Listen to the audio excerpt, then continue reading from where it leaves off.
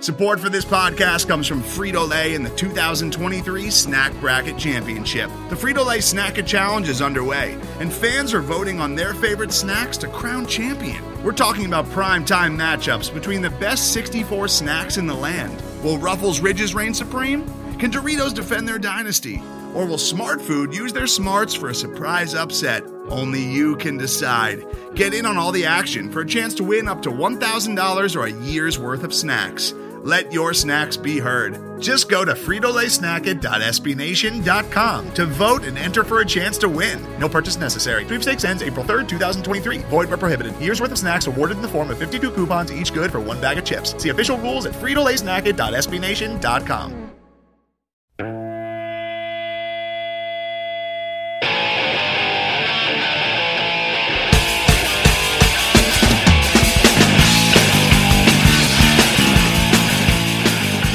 Hey everybody, how you doing? Well, that's good. Welcome to the Broad Street Hockey Green Room Live postgame. My name is Bill Matz. I'm a director of fun and games for the evening. This is the most important weekend of Flyers hockey in 2 years at least, and they came up huge. I mean, I couldn't be happier. Honestly, let's get one. Woo! 0 points, back-to-backs against the Buffalo Sabres, a couple of regulation losses. This is as good as it gets, fam. This was, I mean, in terms of somewhat winnable games left on the schedule, you see two with Buffalo. You think, man, they could get 2-3 points out of something like this. No, they get 0 and continue their free fall in the standings. It's honestly perfect. I couldn't be happier with the effort. I couldn't be happier with the results. This is what had to happen. Hopefully they continue losing for these next, 7 games, and we end up maybe with a top 3 or 4 pick. Shit, man, forget 5. Let's get top 3 or 4, but I didn't watch a ton of the games. I watched the Sixers yesterday. I had family dinners and stuff today. I saw some of them.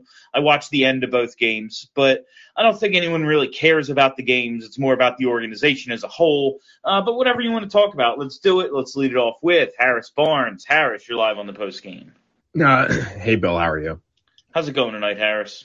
I didn't watch the game yesterday because I was at a OHL game that I went to. But I saw the scoreboard. It was 2-0 Flyers last night, and I was like, I know. I was like, oh shit, of course.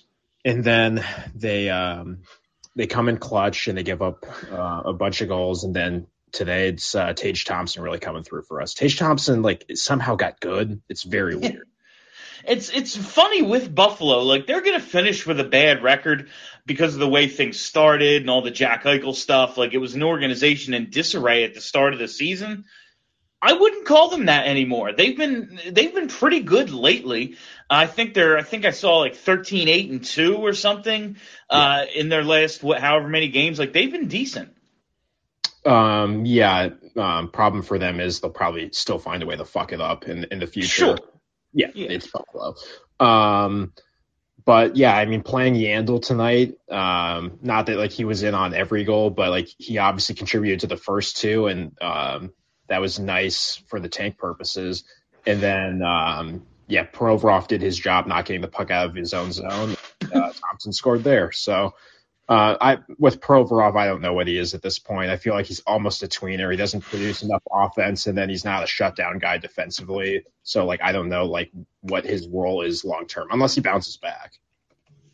Yeah, and, I expect him to bounce. I don't think he's this bad, but also I have no idea what his role is, what he's actually good at this point. Ideally, where we'd play him in the line. I have no idea about any of that. He's just, I don't know, probably an all right, like you said, tweener.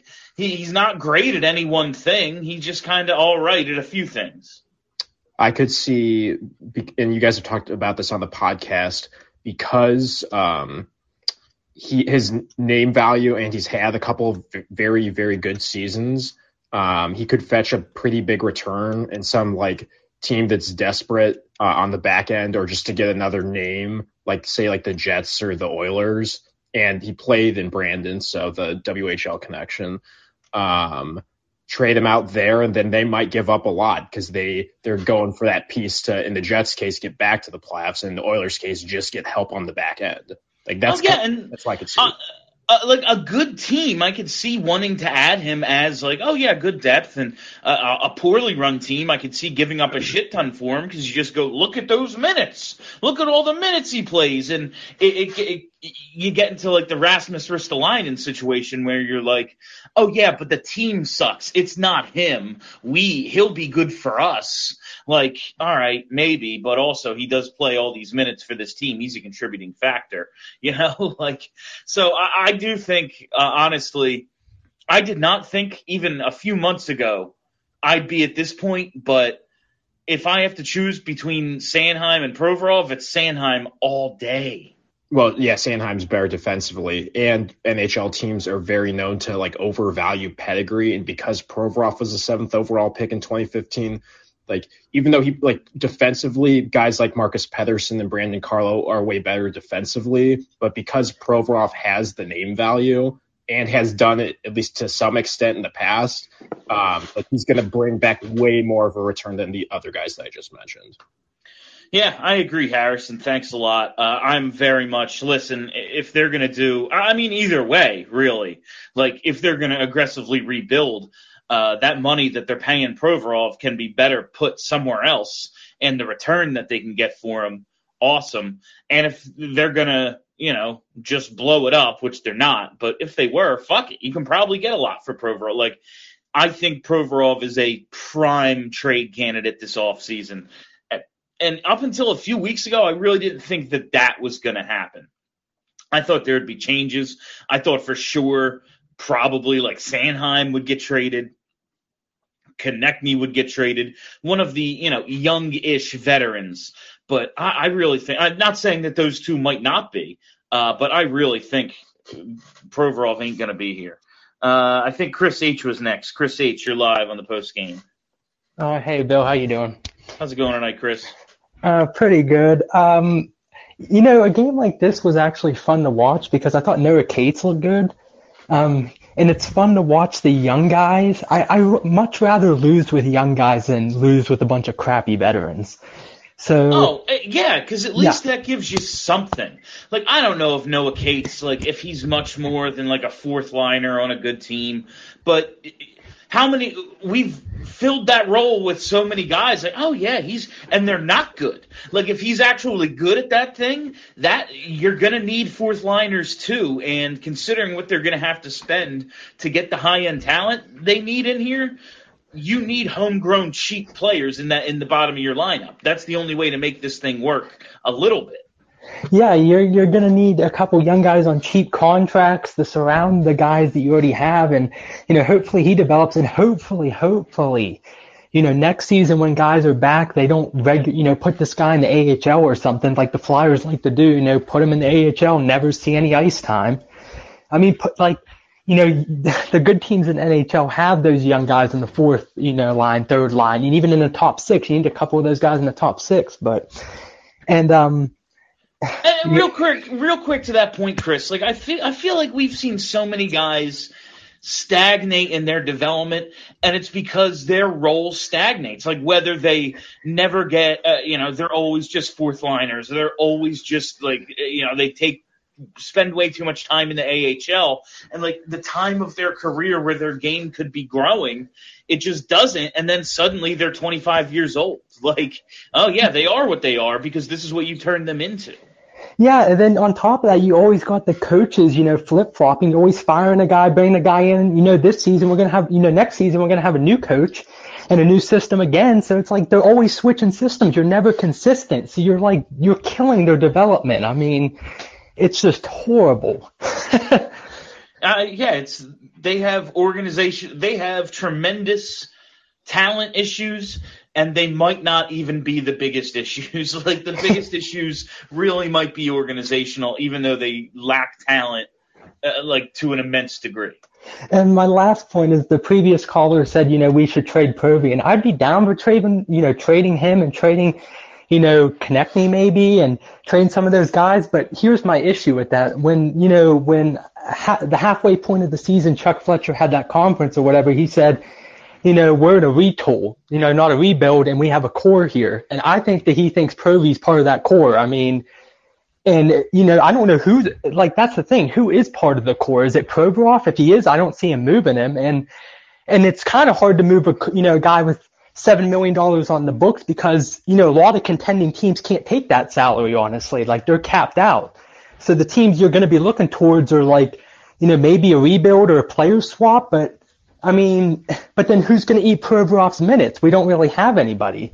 I'm not saying he's a good player, but we don't really have anybody eat those minutes at this point. No, and I think there's a good chance you get back another team's reclamation project. I fully expect player swaps in these deals.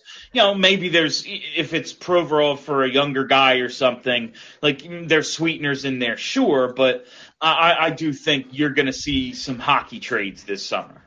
Yeah, and I'll just say the last thing I have to say is, the one guy I wish we could trade is Risto, because I know I keep hammering this point him, but my God, does he suck? He can't play the top four. He can't play in the bottom. He hurts every single guy he's with. Every single guy he's with, their game gets dragged down. He's like Jack Johnson was for the Penguins. It's like, you can't. So what do you do with a guy like that? I wish we could buy him out, but that's impossible. So we're just screwed. Just signed him. Yeah, just buy him out or something. Get him out. Can you buy him a contract after 3 months? Thanks a lot, Chris. I appreciate it. Yeah, it's they got pieces that, man, really doesn't seem like they fit together. Let's go to Patrick Reed Miller. Patrick, you're live on the post game. Hey, Bill, how's it going? How you doing tonight, Patrick? I'm good. Happy Easter to you. Well, happy Easter to you as well. Well, we're almost there, Bill. Almost there. Yeah, 6 more games. Oh man, it feels so good. April 29th is actually close. We're in the middle of the month. It's not a month away. We're 2 weeks away from the end of the season. That Friday night against Ottawa, I literally might have a party. I might invite everyone over and be like, guess what? All my friends are going to be on Postgame with me. That'd be fun. I'd tune into that. But I want to read something that Noah Kate said. I figured you find it interesting. It says, the Flyers locker room is clearly missing the swagger of the winning mentality. It's hard as a new young player to initiate change, but he said there are good leaders. I find that interesting. Yeah, it's interesting. I think we're going to find out, like Chris was just saying on the last call, I think we're going to find out a lot about who they think the core of this team is and what they believe the leadership qualities are of guys in this locker room. Because we talk so much about Provorov's on-ice play and TK's on-ice play, but those are the guys who should be taking over the team at this point. This should be their team. I don't get that sense. I think TK's more a part of that group than Provorov, but I still, there's higher paid veterans and those guys are always going to have pull in the locker room or whatever, but I don't get the sense that Provorov is nobody seems to be throwing his name out as the next captain, and it should be, right? It could, but we've said it how many times how are we going to shed salary cap this offseason? No, Provorov is one of the guys. So why should he be a leader? He's someone who year? Makes money, who actually has some value. It's going to be difficult to get rid of James Van Riemsdyk. It shouldn't be super hard to get rid of Provorov. Maybe he bounces back and becomes everything we thought he was a couple of years ago. I just don't see it. I see a guy who needs somebody else to take on the primary puck handling to be an effective player. And if that's the case, you're not a number one. That's just you're not. And I was watching interviews again, and I found what Kevin Hayes said was pretty funny. He says this: There should be motivation. It's the NHL. We get paid millions to show up and do our job. If you can't find motivation, you should not be on the ice. And I immediately started laughing. I'm like, what the fuck are we doing with Ristolainen then? I mean, and really, like, Kevin Hayes is a guy I know, like, I have very few questions about Kevin Hayes' like neither do I. dedication I just and found it effort. funny. Yeah. But it's when guys say shit like this, where the Noah Cates quote or the Hayes quote, that means there are some sort of issues with motivation and like I'm sure the questions that prompted it are the context of this, but I'm sure there are some sort of like some guys are only worried about when their golf reservations are. Yeah, it seems like it, but I guess lastly, in regards to like this offseason, like man, like I'm watching Buffalo and like I think Harris talked about it earlier, like Tage Thompson just comes out of nowhere for them and is like a goal scoring machine, and it makes me think, my God, we gotta somehow draft and somehow just get a hit on somebody who just shows up and starts scoring goals, because I'm like, it's like he's gonna be a Flyers killer for a little bit against us, and it's like, man, it's insane. Like all these picks that they've had, and like Konechny's a nice player, Sanheim's a nice player. It looks like Carter Hart is going to be pretty good. But they just, like, it feels like they haven't got lucky with anyone. Like, nobody is hit beyond, like, I guess you could say Oscar Lindblom, but Christ, if you want to call that lucky, you know, oh, yeah, he looks pretty good. Oh, he's recovering from fucking cancer.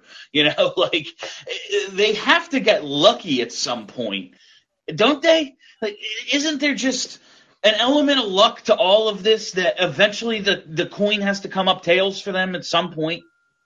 I mean, that's why I want them to keep losing so we can like get top 3 and be like, all right, this guy's definitely going to be a star. All right, let's draft him. You know? They're getting there. They're getting there, Patrick. So it's not too long from now. Yeah.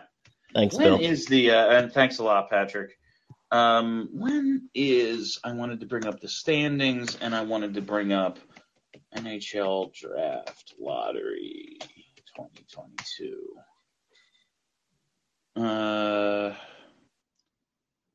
don't think they have a date for it yet. When is the draft lottery? That would be a wonderful question. It doesn't look like, if you know if there's a date for the lottery yet, let me know, but it doesn't look like that is set. I did want to bring up the league standings. I will get to who's left. Nikki, I will get to you shortly. I just wanted to check a couple of things. Arizona, Montreal, Seattle, Philly. Okay, so we're all right. 6 games left, 57 points. Jersey is 2 points up with a game in hand in that 5th spot. So that's huge. And these 4 points Buffalo pick. So Buffalo's got 69 points now. Buffalo's ahead of Detroit in the standings.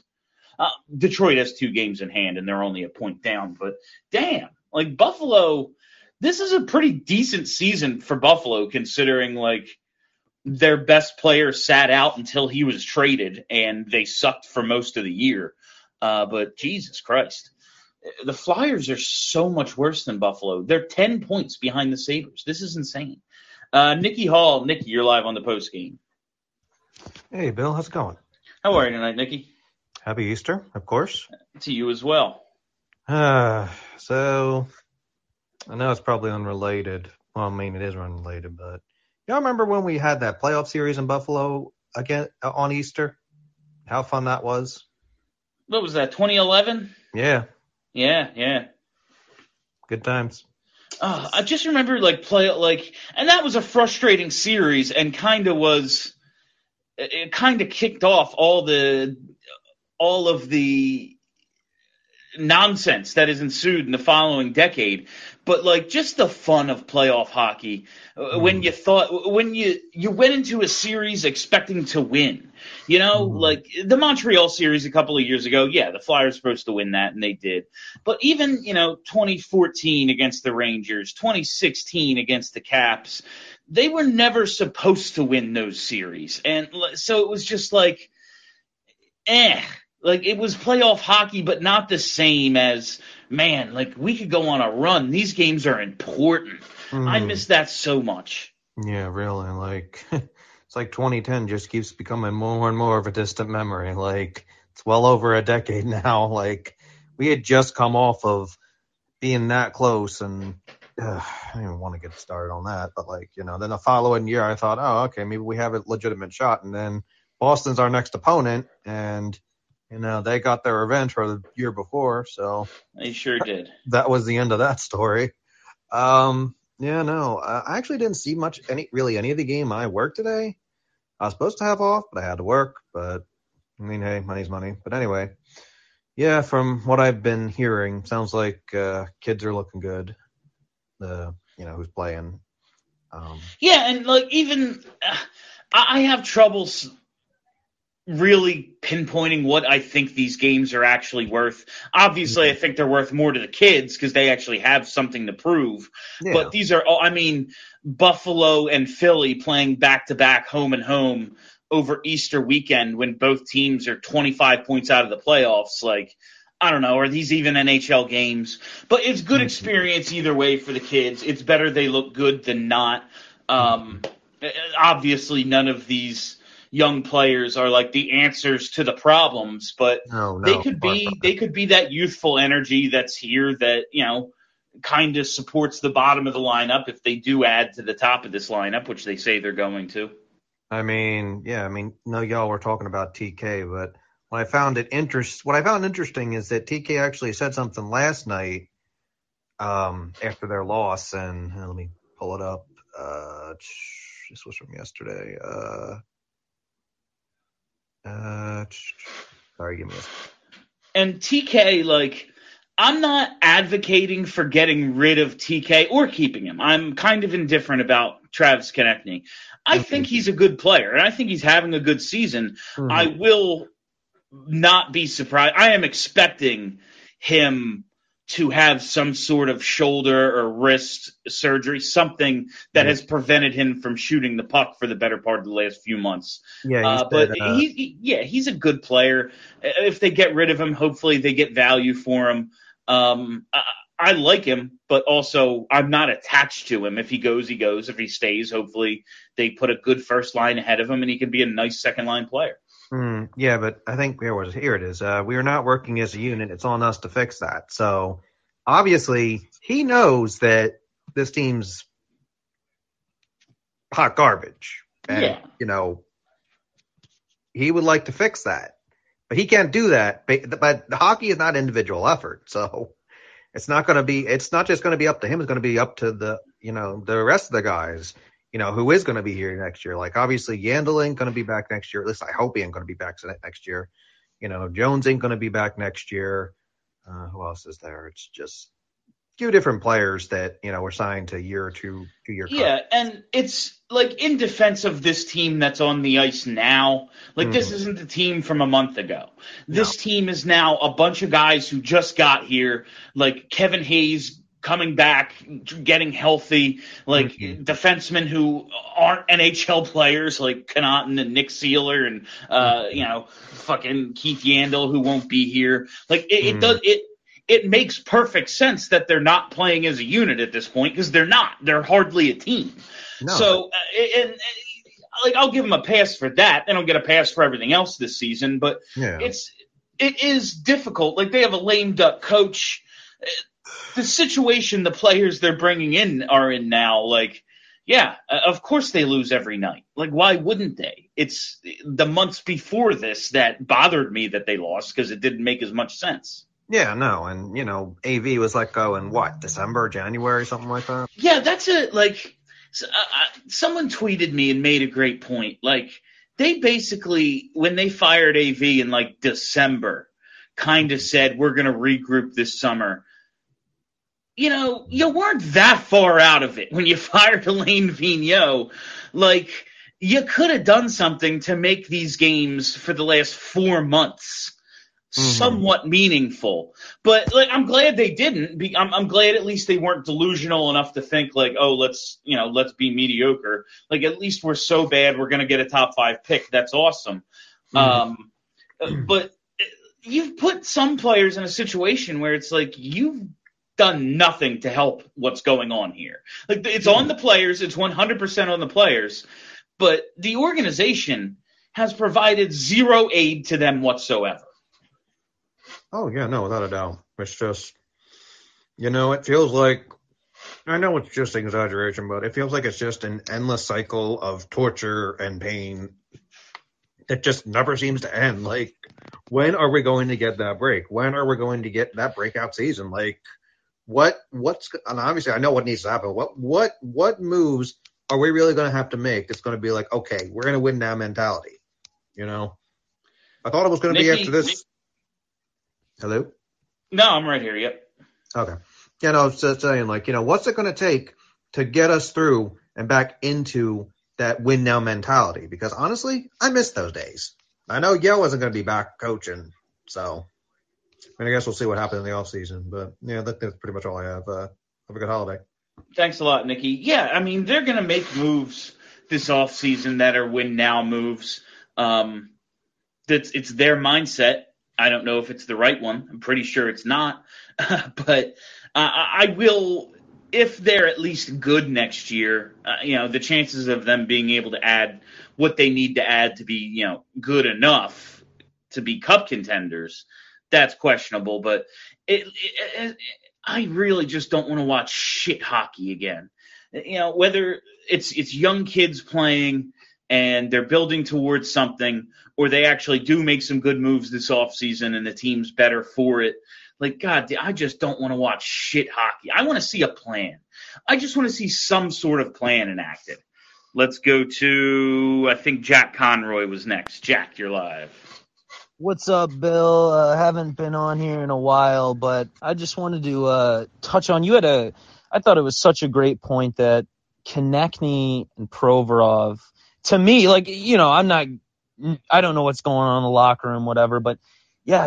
They don't seem like they have any leadership qualities. And I think Provorov actually might have wore an A for a bit, but to me, they still seem like kids who need veterans to show them the way. Like, I feel, in my opinion, Farabee seems like, maybe a better leader than them. And maybe that's just me thinking of random stuff in my head, but that's a really great point. But I wanted to say that, when they're searching for this next head coach, I really want them to bring in some power play mastermind. And I know the power play kind of comes along with high end talent, and they don't really have any of that. But I'm so sick and tired of going on the power play for the past 3 years, whatever it's been, and feeling like we're shorthanded. I just want to have a force on the power play.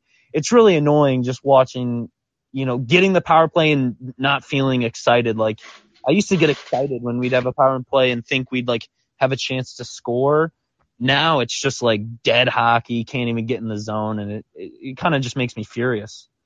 Yeah, it's just all part of what makes them so hard to watch. Is the power play is brutally stationary.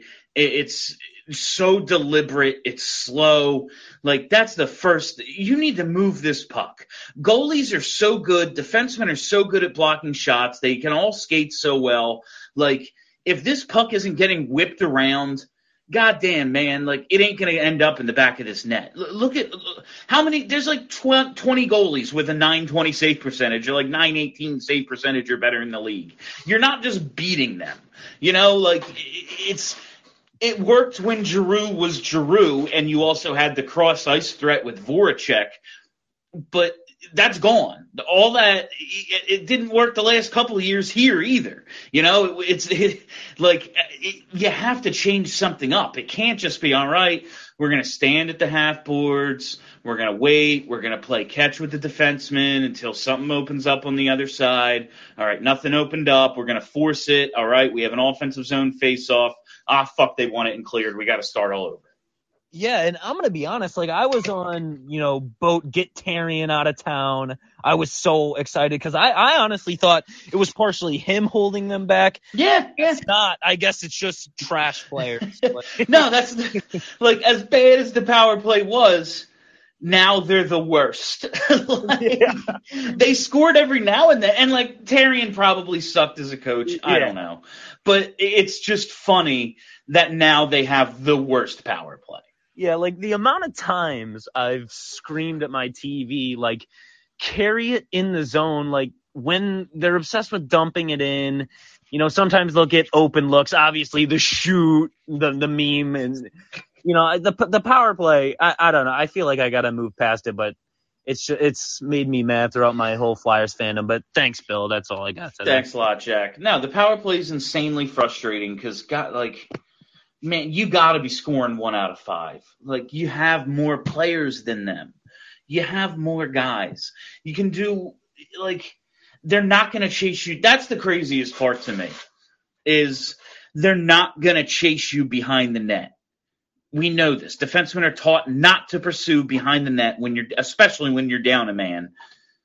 The goalie can't see you back there. And if he turns around to look at you and you pass it out front, he has no idea where anyone is. Like, it's just, oh my God. I could just, it's the most frustrating shit in the world. Today's episode is brought to you by Cars.com. With over 2 million vehicles and 50,000 more added every day, Cars.com will match you with the perfect car for you, your budget, your life, your style. And if you're ready to say goodbye to your current car, Cars.com will get you an instant offer to cash it in. Just start by entering your license plate and get matched with a local dealer who will write you the check. So whether you're looking to buy or sell, just go to Cars.com. It's magical. Adam Bortz. Adam, you're live. Hey, Bill. I am so happy we finally have the worst power play in the league because it can only go up from here. Like, the only thing it can do is impress us from here. And like any stat where the Flyers are not last is a stat that doesn't match the eye test. So at least this one I know is right. I know this statistic isn't lying to me because the Flyers are in fact the worst. Exactly. Can only go up from here. I'm so happy about that. So I've been, sporadically kind of paying attention over the holiday and whatnot, but I caught Fletcher's comments that he recently said about Ryan Ellis. Did you happen to see what he said in the last presser? I don't believe so. I don't have it in front of me, and I'm paraphrasing here, but it was like a lot of shit he should know by now about this injury and its trajectory and its treatment. They're like really hush-hush about everything. This is so weird. Like, no, and like what the last time the last time I heard them talk, and it was like, yeah, we're not sure if he can rehab or surgery or whatever. And it's like, he's been hurt since October. Does he have like a shattered pelvis? He might have been hurt in September, how doesn't anyone know this shit yet? If you're not telling me, you're not telling me, okay, I don't need to know. But if you're telling me you don't know how you're treating it, that means you don't know shit. Yeah, kind of, yeah. Do you think it could be potentially career ending based on how murky and cryptic it's been? I don't like to speculate on injuries, but because I don't fucking know. But sure. Yeah, it's definitely a concern that if not career threatening, like near future threat, like could we be without him all next year? Sure. Why would I think otherwise at this point? Yeah. Like why would I think he's going to play even 65 games next year, let alone 82? Like that's not happening. But why would I think anything else? There's no reason for me to be optimistic about him whatsoever. Yeah, it's weird. It's just weird. It's just really weird the way they're handling it, the way they're talking about it. It's just so weird. So again, like sporadically kind of paying attention, sporadically kind of watching games, and a small sample size, blah, blah, blah. The previous couple callers brought up the progress of the new kids.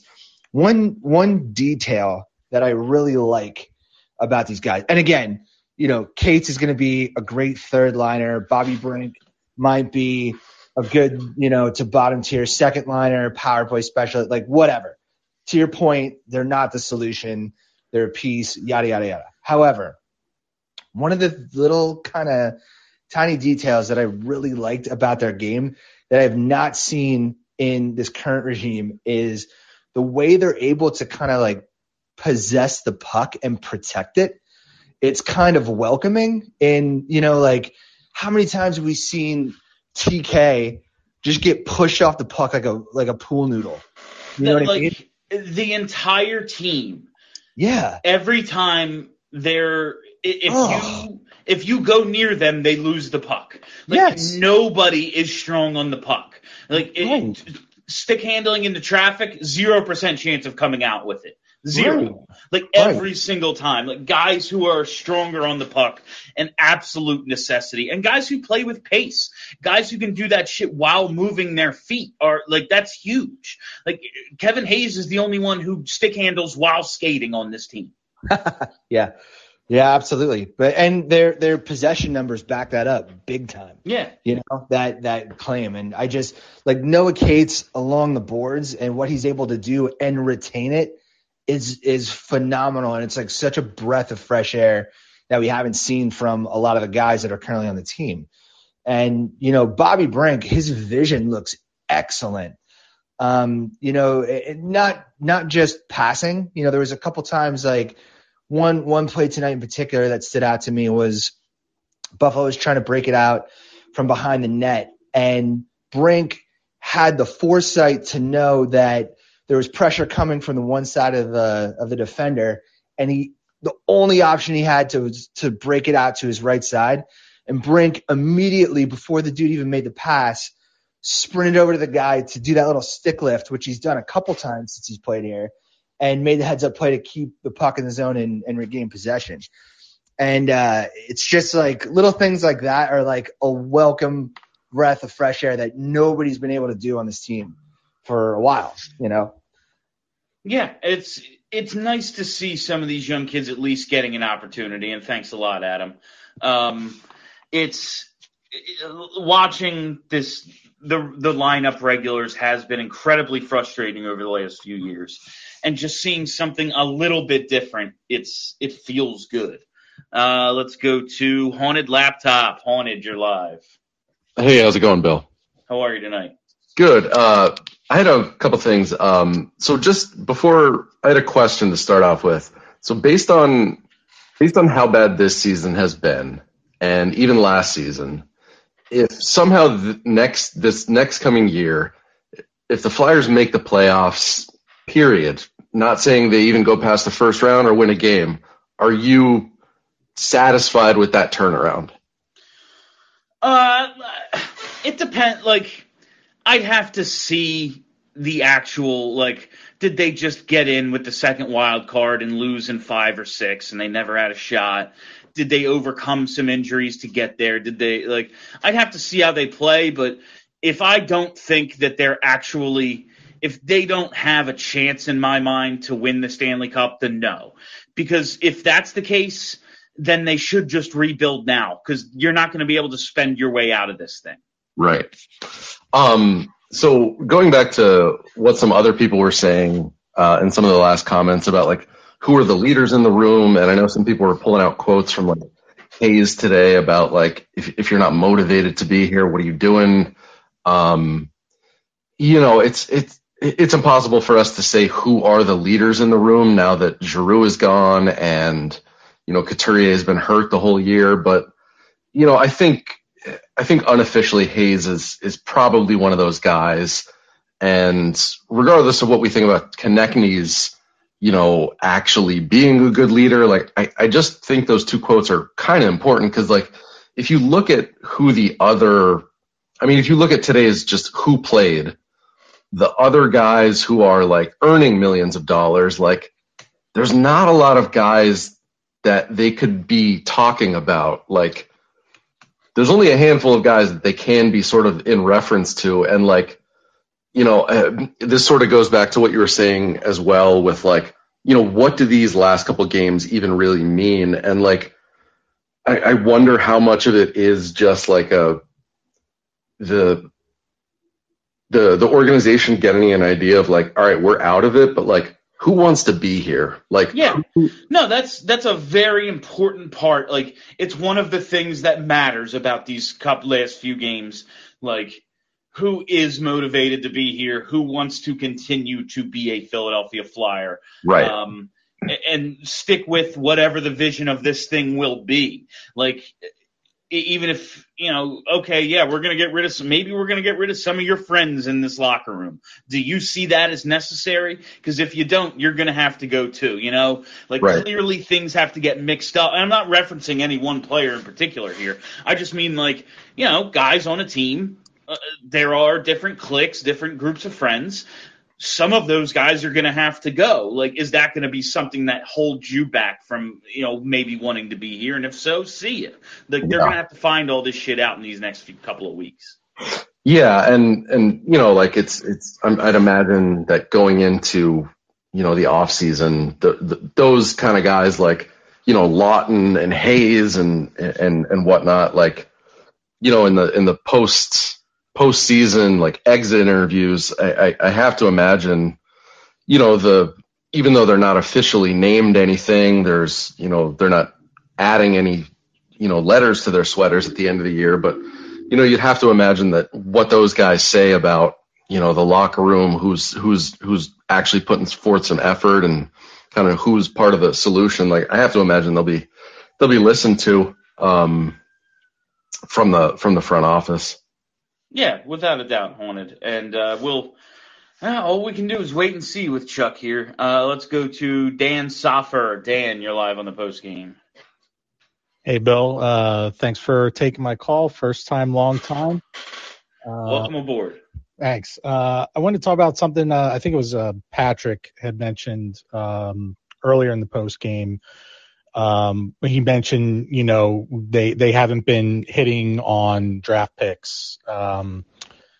That's definitely true. But to me, at least as big of an issue, if not bigger, is just that they haven't specifically been drafting toward like pure offensive talent.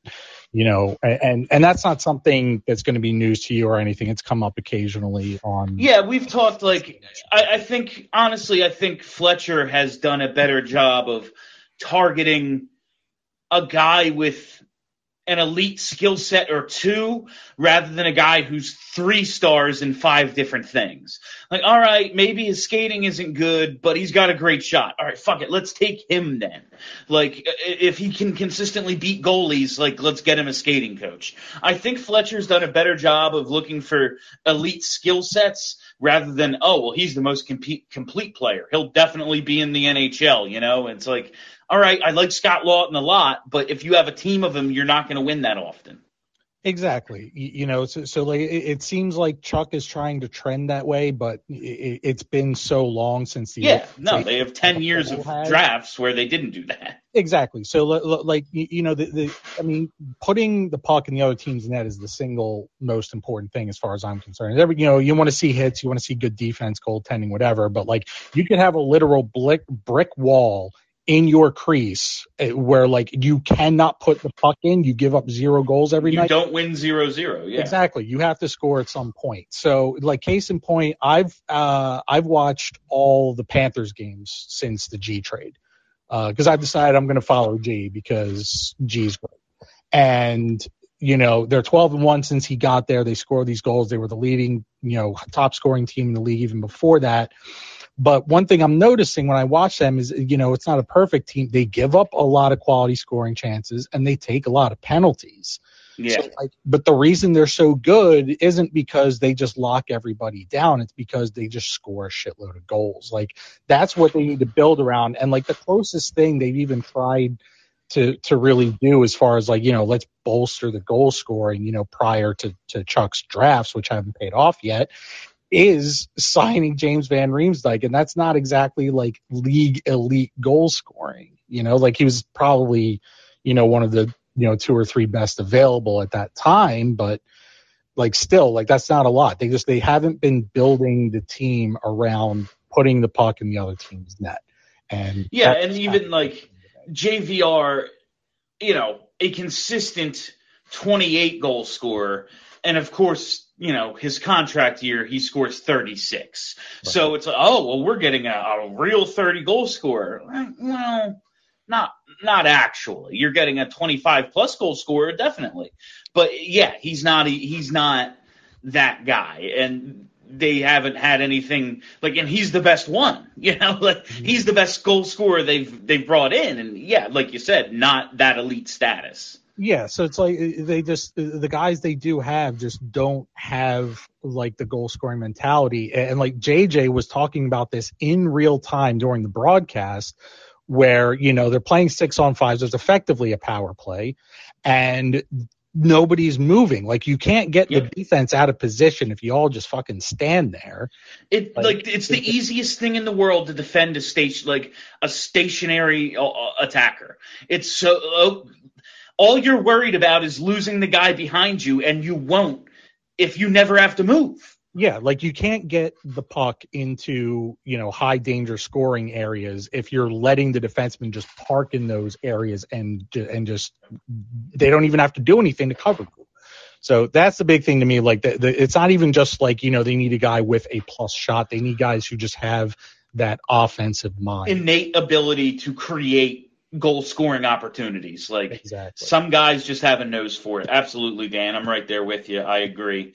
It's not just about getting the dude with the 110 mile an hour slap shot or the guy who can pick corners. Like it's just a team mentality of we're going to attack the areas where goals are scored, not, we're just going to throw it around the perimeter and hope something opens up. Like, no, you need to take that ice. Matt, you're live. Hey, Bill. How you doing out there, buddy? How are you tonight, Matt? I'm not too bad. I don't know what the fuck I'm talking about, but just random thoughts. In terms of, you're talking about power play and, that sort of stuff. Like, it seems like to me, I know we talk about Fletcher's drafts not really coming through yet, but the one thing I don't like about his drafts, I don't see enough of a focus on skating. I know they seem to be really focusing on guys that can shoot. But I mean, Forrester, like even Tippett, Brink, none of these guys, stand out to me in transition. Like it's the Hayes thing. He's got skill, but sometimes he just seems like he lumbers up the ice. And I really wish that for this pick that is so crucial moving forward, that just skating is really a priority there. You talk about that stationary power play and, guys not really moving around. It just seems like these guys know how to go north and south, and that's kind of where it ends for me. Like I want skating to become a theme for drafting guys going forward here. Yeah, and straight line speed would be nice, but also, just those confident stop on a dime, make guys miss skaters as well. Like, it's not even their moves, like their puck handling ability, but just the way they skate that they can lose a defender. They need so much of that. You're absolutely right. In terms of focusing on, team speed is such an issue right now. The best teams in the league are able to move the puck and move themselves at such a rate that the Flyers, they could play 3 extra periods after the other team leaves the ice and wouldn't be able to catch up. They could save money on the Zamboni guy in Philly, for not sending him out that much. But it just, for me, the speed and the skating, even looking at Couturier and Hayes, I'm not a huge Couturier guy. It's nothing personal, whatever. It's just, your top 2 centers right now are not guys that are going to keep up with players like Konechny. So we're talking about getting the most of, guys like Travis. And, there's so many times in the past where I've seen him just try to rush up the ice and he's alone up there. When we talk about building a lineup, I'm not really sure what they're doing. No, it's definitely, like I keep saying, there's just so many pieces that don't seem to really fit. It was a concern of mine when they signed Kevin Hayes, and I like the signing. I still like Kevin Hayes. I'm glad he's here. But, when you're looking at, all right, Sean Couturier, not exactly a burner. I think Hayes prior to the injury especially, he was able to turn it on. Like, for someone who I thought was slow, for some reason he kept being on breakaways and guys wouldn't be catching him. But obviously, like, since the injury, he slowed down a little. But either way, it's not like he's an incredibly great skater. When that's the centerpiece of the top six, all right, we're going to have to find some speed elsewhere. And can they then keep up with their line mates? Yeah, it's just, about like the way the league's heading, right? So, and another topic that you guys were discussing here is about things like leadership. And I picture fucking Bobby Clark, like, sitting and just whispering in Fletcher's ear about, we got shitty leadership. Well, like, it just seems to me that teams that suck, like teams that don't have talent, focus on stupid intangibles, on things like leadership and about fucking locker room fit, because they're trying to, focus on the micro things instead of the fact that, well, you know what, you don't really have the fucking talent to begin with. And Fletcher already tried this experiment of changing up that locker room. We sent out the best transition guy in Voracek to, I don't know, bring in Yandel so he can be a cheerleader in there. Well, they fucking sucked anyway. It's talent first and foremost, man. Yeah, without a doubt. And I really do think sometimes they look at that, like, those intangible things as a way to, like, not sell out. Oh no, our scouts are good. The player is good enough, but it's inside of him that isn't good enough. We recognize the skill set. He just can't bring it out of himself. Like, he's not a good fit in the locker room, or there's some other thing that we weren't able to evaluate until after the fact. Like, so much of it, I think, is face saving sometimes. It's like that whole, like, be a flyer or whatever thing. And like they have a sign, you can Google it on whatever, Google. They have a sign in that locker room, or they used to not long ago, that says, we don't care what your name is on the back. If you don't do things our way, you don't play for this team.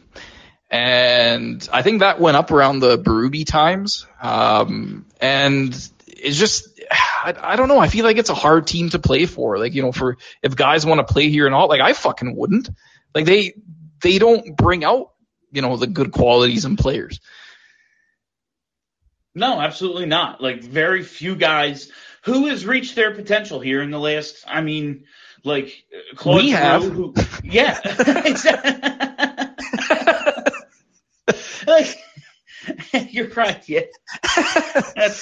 Yeah, and just one last thing. I'm taking up a lot of time, but and I don't know if this is okay to talk about here, but sure. just in terms of Ellis, like, I feel like him, what happens with him going forward is going to be huge for other moves. Like, I don't know how they can move Provorov if Ellis's status is up in the air, if they can even look at moving Sanheim if his status is up in the air.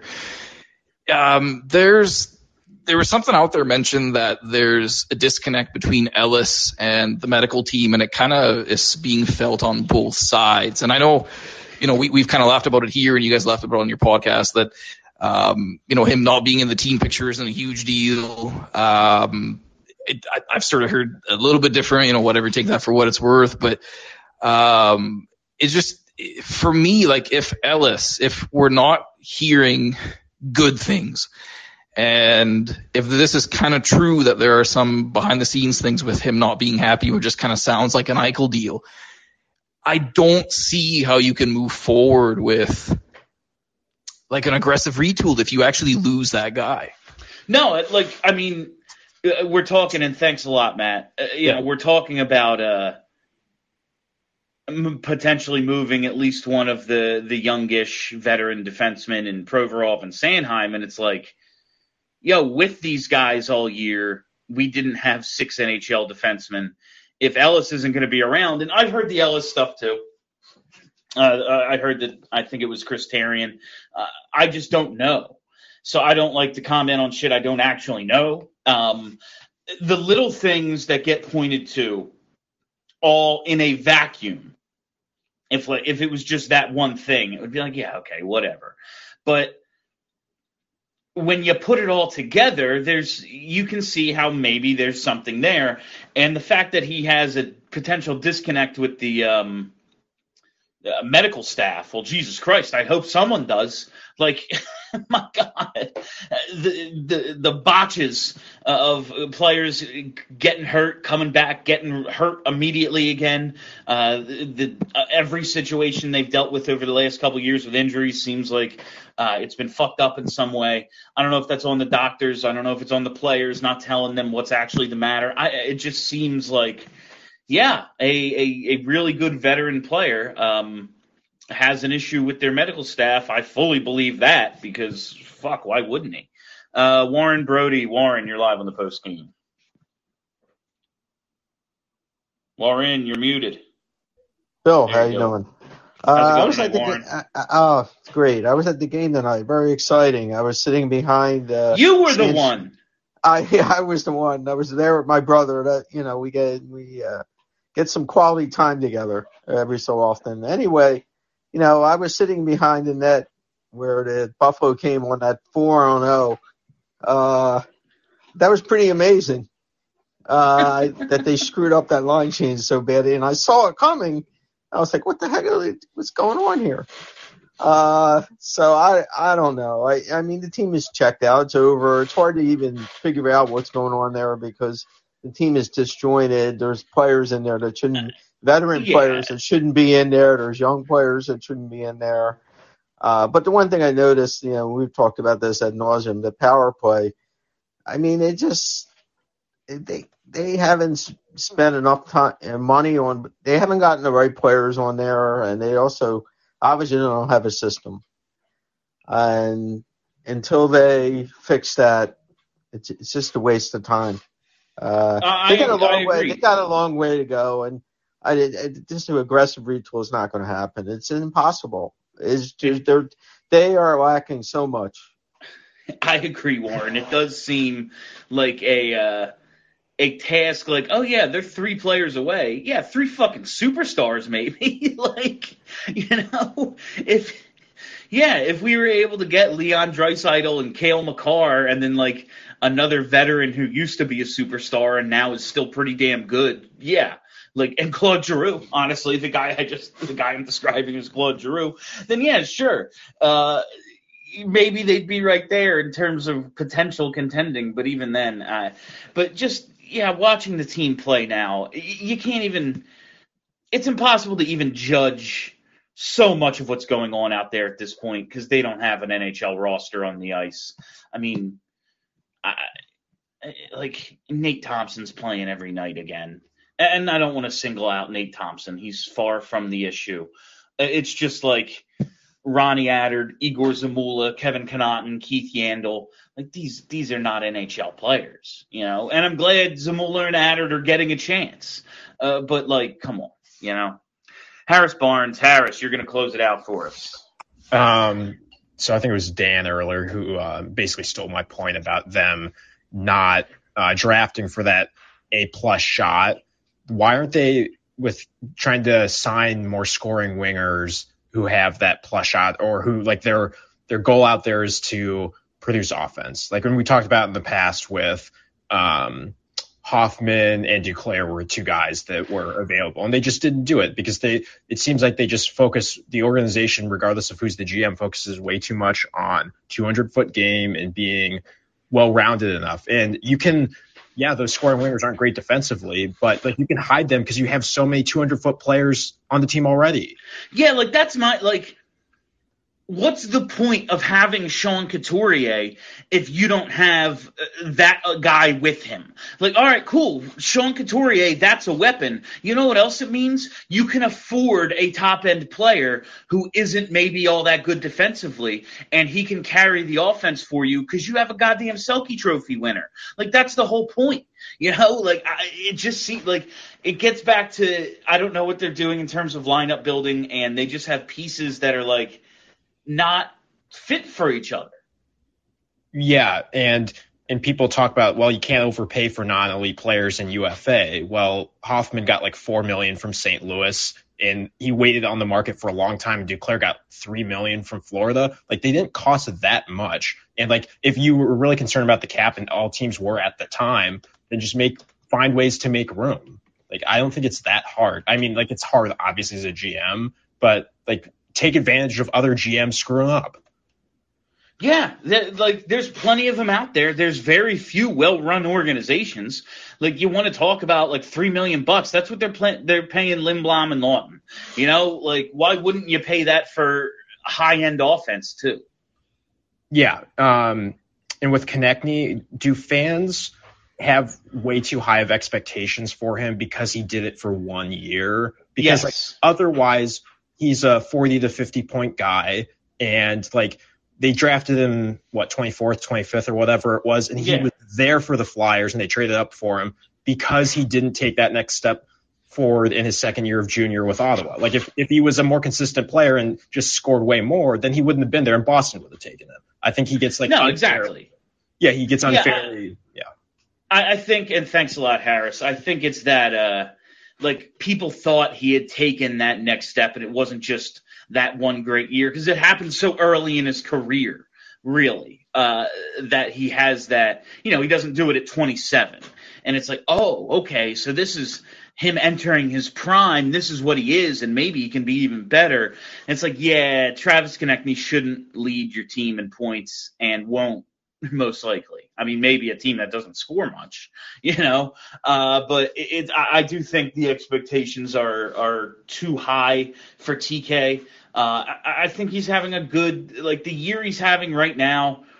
Yeah, he could put in a few more goals or whatever, and I expect that to come back again. Fully expect it to be like, yeah, he needs shoulder surgery or his wrist is fucked up or something. But I think he's a good second line player, and you need good second line players. I think he would fill that role on any team in the league and do it very well. It's just the Flyers need him to be a first line player because they don't have any, and he's not. And that's why we are where we are. That's why the fucking front office came out on TV and said we don't have enough high-end talent. Like, they see it too. How they go about getting it, we'll see. All right, and that is all the time I have for you on tonight's post game. Thank you all for listening. Thank you for hanging out. If you haven't already, hit that subscribe button. Search Broad Street Hockey wherever they're podcasting, and boom, content. 6 games, guys. We got 6 games left. We're doing it. We're here. We've made it to the end. Get them bagpipes going. All right. Again, thanks for listening. Thanks for hanging out. My name is Bill Matz. Until next time, have a great week, everybody.